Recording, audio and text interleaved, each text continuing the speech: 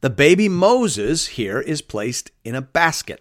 The actual Hebrew word is tevah, which is normally translated as ark, as in Noah's ark. So Moses is like a new Adam, and Moses is like a new Noah. This is a new creative and redemptive work of the Lord.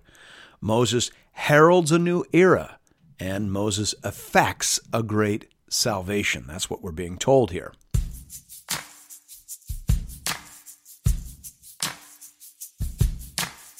Welcome to Into the Word with Paul Carter. I'm your host, Woody Woodland. Moses is like a new Adam, and Moses is like a new Noah. I'm not sure I've ever thought of him like that, but here to tell us more about that is our Bible teacher at Into the Word, Pastor Paul Carter. Your word is a lamp unto my feet. If you have your Bible with you, I'd love for you to open it now to Exodus chapter 2. In Exodus chapter 1, we saw that the people of Israel were being blessed in the land of Egypt. They were growing and multiplying so much so that they began to be perceived as a significant threat. The Egyptians sought to deal with this threat by subjecting the Hebrews to harsh and ruthless labor. They thought that if the men had to travel a great distance to various construction projects, there would be a decrease in spirit and a decrease in fertility. If the men weren't home, then in theory, there ought to have been fewer pregnancies. And if spirits were in decline, there also ought to be fewer pregnancies. That was the plan, but it didn't work. Exodus 1 verse 12 says, "But the more they were oppressed, the more they multiplied, and the more they spread abroad. And the Egyptians were in dread of the people of Israel." Closed quote. So the Egyptians decided to up the ante. They enacted a form of targeted genocide, but they tried to do it through the agency of the midwives who courageously refused to participate. So at the end of chapter 1, Pharaoh issues a blanket edict to all Egyptians generally that every male child born to a Hebrew woman was to be cast alive into the Nile. That was the desperate situation that the Israelites found themselves in at the end of chapter 1. We pick up the story now at verse 1 of chapter 2. Hear now the word of the Lord. Now a man from the house of Levi went and took as his wife a Levite woman. The woman conceived and bore a son. And when she saw that he was a fine child, she hid him 3 months. Now let's just pause here quickly and notice what is said about this child.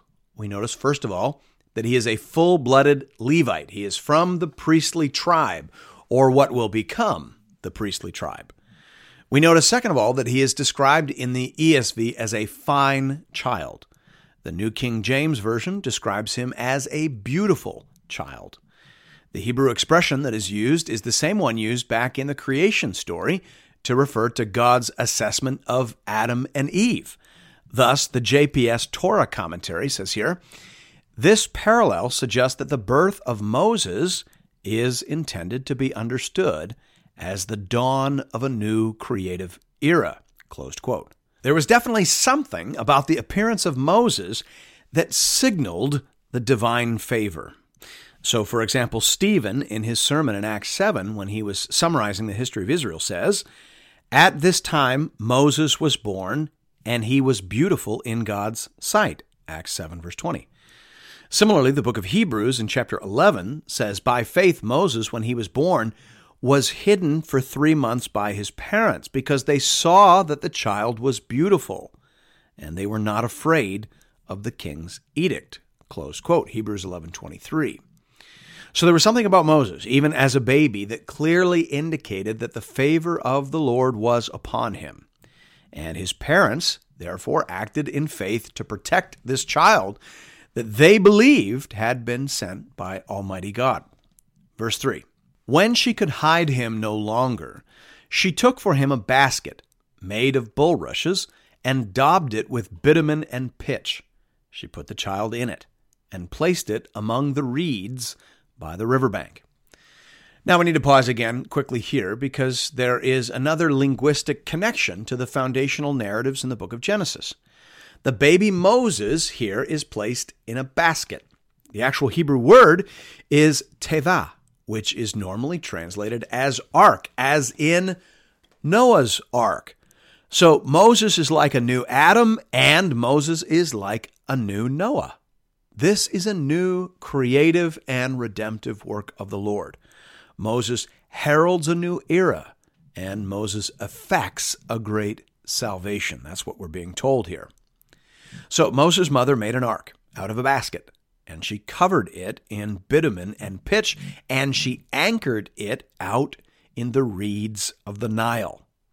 Now remember, Pharaoh had just authorized his people to throw any Hebrew baby boys that they found out into the Nile River. So Jochebed, Moses' mother, had to come up with a plan. And the plan was to put baby Moses in a basket and to wedge the basket or anchor the basket in some way into these reeds so that she could go out and feed him and change him, but leave him otherwise out of sight and out of danger should any Egyptian wander by.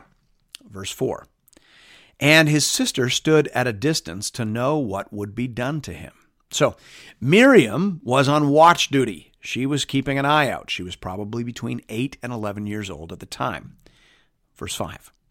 Now the daughter of Pharaoh came down to bathe at the river, while her young women walked beside the river. She saw the basket among the reeds and sent her servant woman, and she took it. When she opened it, she saw the child, and behold, the baby was crying. She took pity on him and said, This is one of the Hebrews' children. Then his sister said to Pharaoh's daughter, Shall I go and call you a nurse from the Hebrew women to nurse the child for you? And Pharaoh's daughter said to her, Go. So the girl went and called the child's mother. And Pharaoh's daughter said to her, Take this child away and nurse him for me, and I will give you your wages. So the woman took the child and nursed him. When the child grew older, she brought him to Pharaoh's daughter, and he became her son.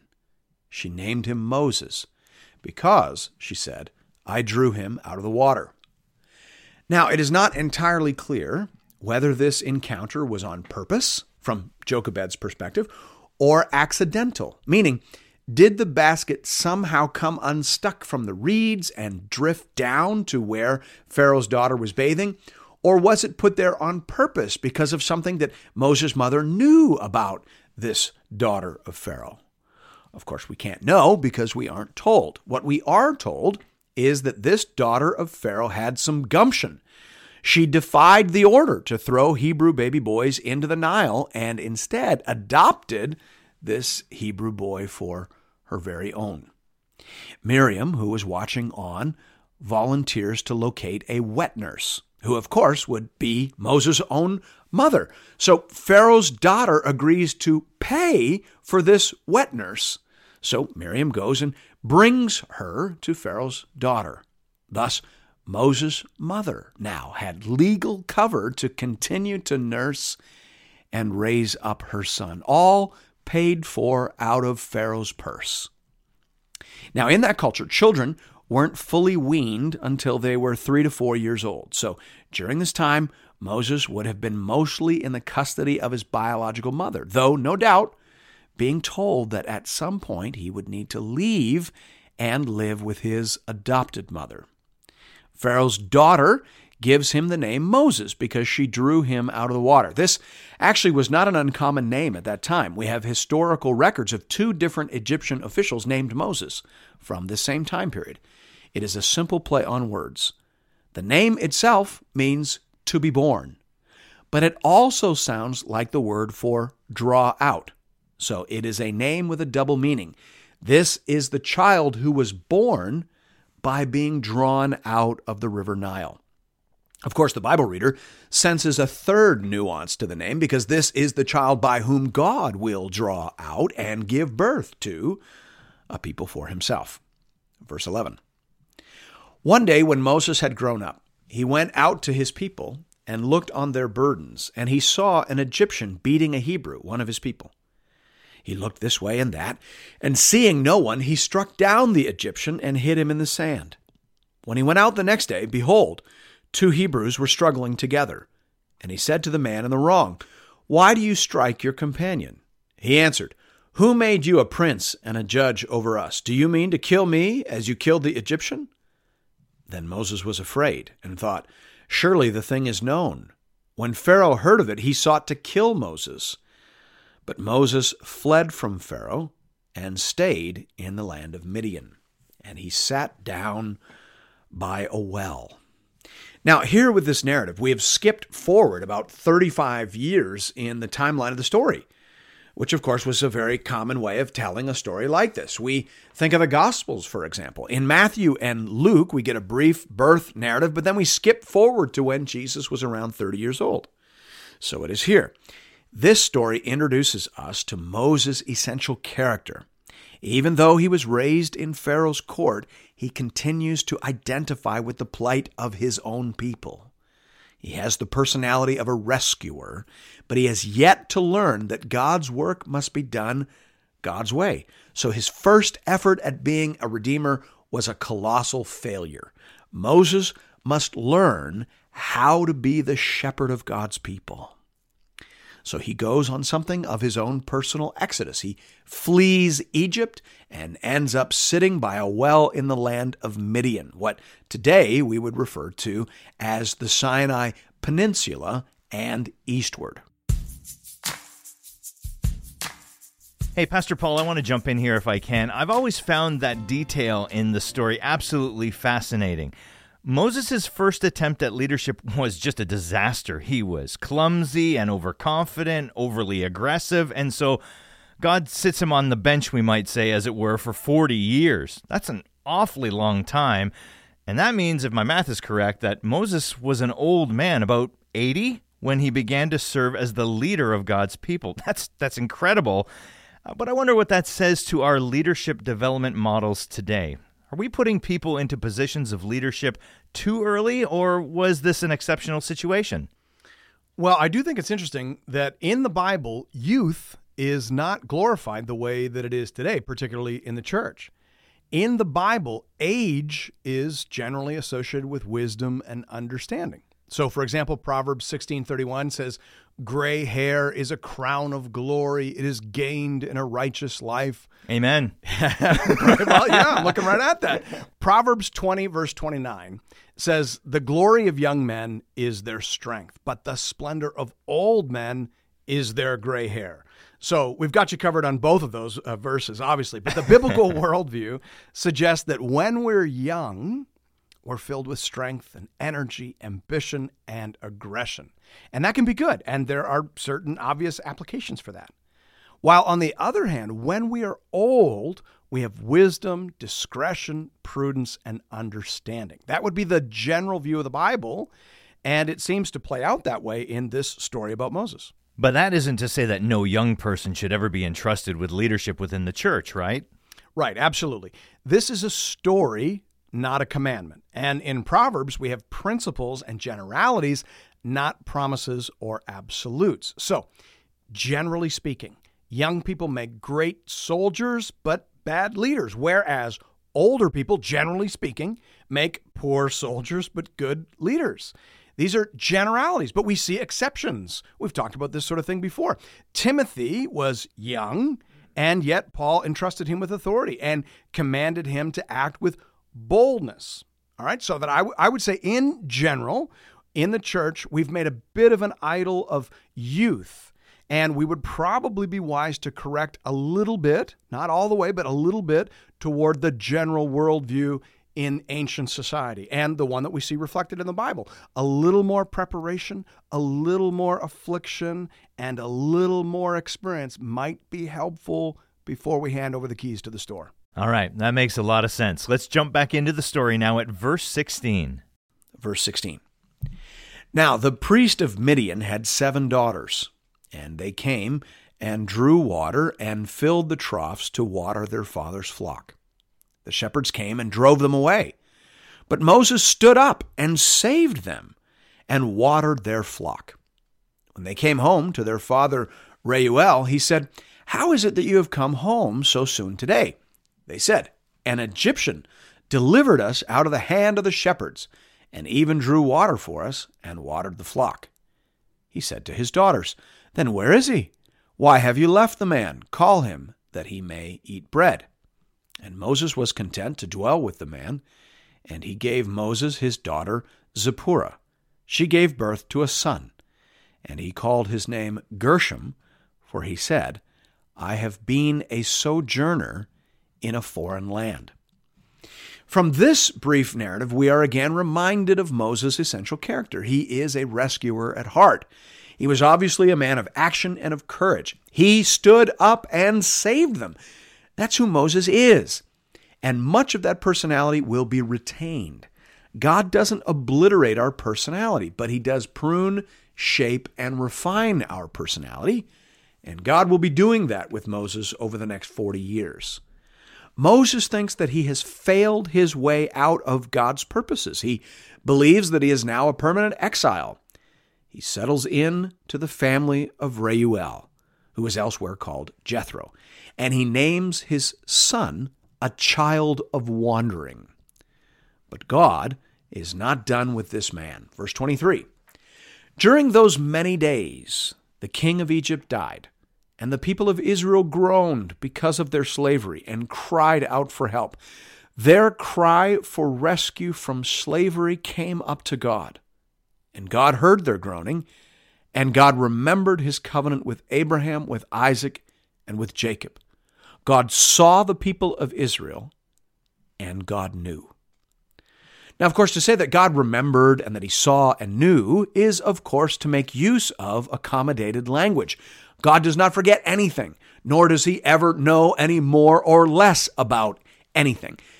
Nevertheless, this language is used to help us understand something important about the character of God and what it means to be in covenant relationship with such a God. J. Alec Motyer puts it marvelously, as only he could do. He says, "Here is God represented as though he woke up one morning, the phone rang, and when he lifted the receiver, he heard the voice of his people in Egypt saying, 'We're in such a pickle.' And the Lord said to himself, 'By George, I'd quite forgotten about them.' Of course, it did not happen like that, but God is represented as though his elbow needed jogging, and our prayer did the trick. Thus we learn what a marvelous and potent thing his people's prayer is." Close quote. Well, I think that is absolutely fabulous and absolutely correct. Prayer is the slender nerve that moves the mighty hand of God. The Lord has his own sense of timing, but he is never indifferent to the prayers of his covenant people. He hears, he cares, and he comes. Thanks be to God. Pastor Paul, at the end of that episode, there's a line about prayer I'd like you to come back to. You said, quote, "Prayer is the slender nerve that moves the mighty hand of God." Can you unpack that for us a little bit? I think sometimes that we really aren't as sure as Christians why we pray at all. If God is sovereign, if he knows the beginning and the end anyway, then what difference do our prayers really make? Can you address that question? Because I think a lot of believers really struggle with that. Yeah, it is a common question. In fact, I'd say it's probably one of the top 10 questions that pastors get asked. If God is going to do whatever he's going to do, then why should I bother to pray? And of course, the short answer to that question is because the Bible says so. The command to pray is one of the most common commands in all the Bible. So you should do it regardless of whether you're capable of understanding how divine sovereignty and human responsibility go together. P.S. None of us understand exactly how divine sovereignty and human responsibility go together. We just know that they do. The Bible says that God sees the beginning and the end and is, in some sense, the ultimate cause of everything that happens. So Deuteronomy 32:39, for example, says, "See now that I, even I, am he, and there is no God beside me. I kill and I make alive. I wound and I heal, and there is none that can deliver out of my hand." Okay, that's all-encompassing sovereignty. And yet, the Bible also says, sometimes ye have not because ye ask not, James 4:2. So obviously prayer matters. I'm not sure there is a verse in the Bible that provides the precise formula for understanding this, But there is a picture that makes a great deal of sense to my mind, and it's found in the book of Revelation. In Revelation chapter 5, the Apostle John sees a vision of the throne room of God. Verse 6 says, "And between the throne and the 4 living creatures, and among the elders, I saw a lamb standing, as though it had been slain, with 7 horns and with 7 eyes, which are the 7 spirits of God sent out into all the earth. And he went and took the scroll from the right hand of him who was seated on the throne. And when he had taken the scroll, the 4 living creatures and the 24 elders fell down before the Lamb, each holding a harp and golden bowls full of incense, which are the prayers of the saints." Verse 9. "And they sang a new song, saying, 'Worthy are you to take the scroll and to open its seals, for you were slain, and by your blood you ransomed people for God from every tribe and language and people and nation, and you have made them a kingdom of priests to our God, and they shall reign on the earth.'" Closed quote. All right, so in that scene, the prayers of the saints are gathered up in bowls like incense, and they are connected somehow to the unrolling of the scroll, which represents the outworking of God's redemptive purposes on the earth. Now, that story continues in Revelation chapter 8. There, in the opening 5 verses, it says, "When the Lamb opened the 7th seal, there was silence in heaven for about half an hour. Then I saw the 7 angels who stand before God, and 7 trumpets were given to them. And another angel came and stood at the altar with a golden censer. And he was given much incense to offer with the prayers of all the saints on the golden altar before the throne. And the smoke of the incense with the prayers of the saints rose before God from the hand of the angel. Then the angel took the censer and filled it with fire from the altar and threw it on the earth. And there were peals of thunder, rumblings, flashes of lightning, and an earthquake." Closed quote. So there, the gathered up prayers are burned like incense before God, and the result is that fire and thunder and lightning and an earthquake are unleashed upon the earth. So the picture is prayer up, action down. Do you see that? Yeah, I'm seeing that. That was just a fantastic explanation. That is so cool. So our prayers influence God to carry out his purposes down here on earth. Yes, and God wants it to work that way. He is going to do what he's going to do. Our prayers don't alter his purpose, but they do activate his purpose. Yeah, I like that. Exactly. It reminds me a bit of the water park at Canada's Wonderland.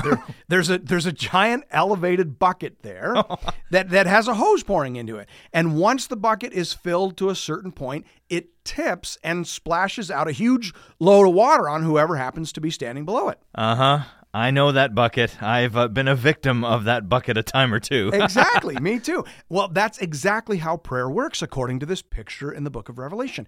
Our prayers go up, and when the fill line has been reached, providential action comes down. Now, it lands where it was always going to land, but make no mistake, it lands in response to the prayers of God's people. So prayer works.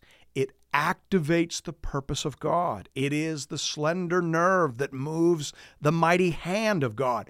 Prayer works because God wants it to work. He designed it to work. God ordains the ends, and God ordains the means. He wants to move. He intends to move in response to the prayers of his people. Amen. Boy, I like that a lot. And I can't wait to hear more about that in the weeks and the episodes to come. As always, friends, if you are looking for more Bible teaching from Pastor Paul, you can find that over at the Into the Word website at intotheword.ca. Or you can download the Into the Word app at the iTunes Store or on Google Play. You can also connect with Pastor Paul and with other Bible readers on the Into the Word Facebook page. Just enter Into the Word into the search bar. And we'll see you right back here next Sunday morning as we continue our journey together through the whole counsel of God. We'll see you then. Your word is a lamp unto my feet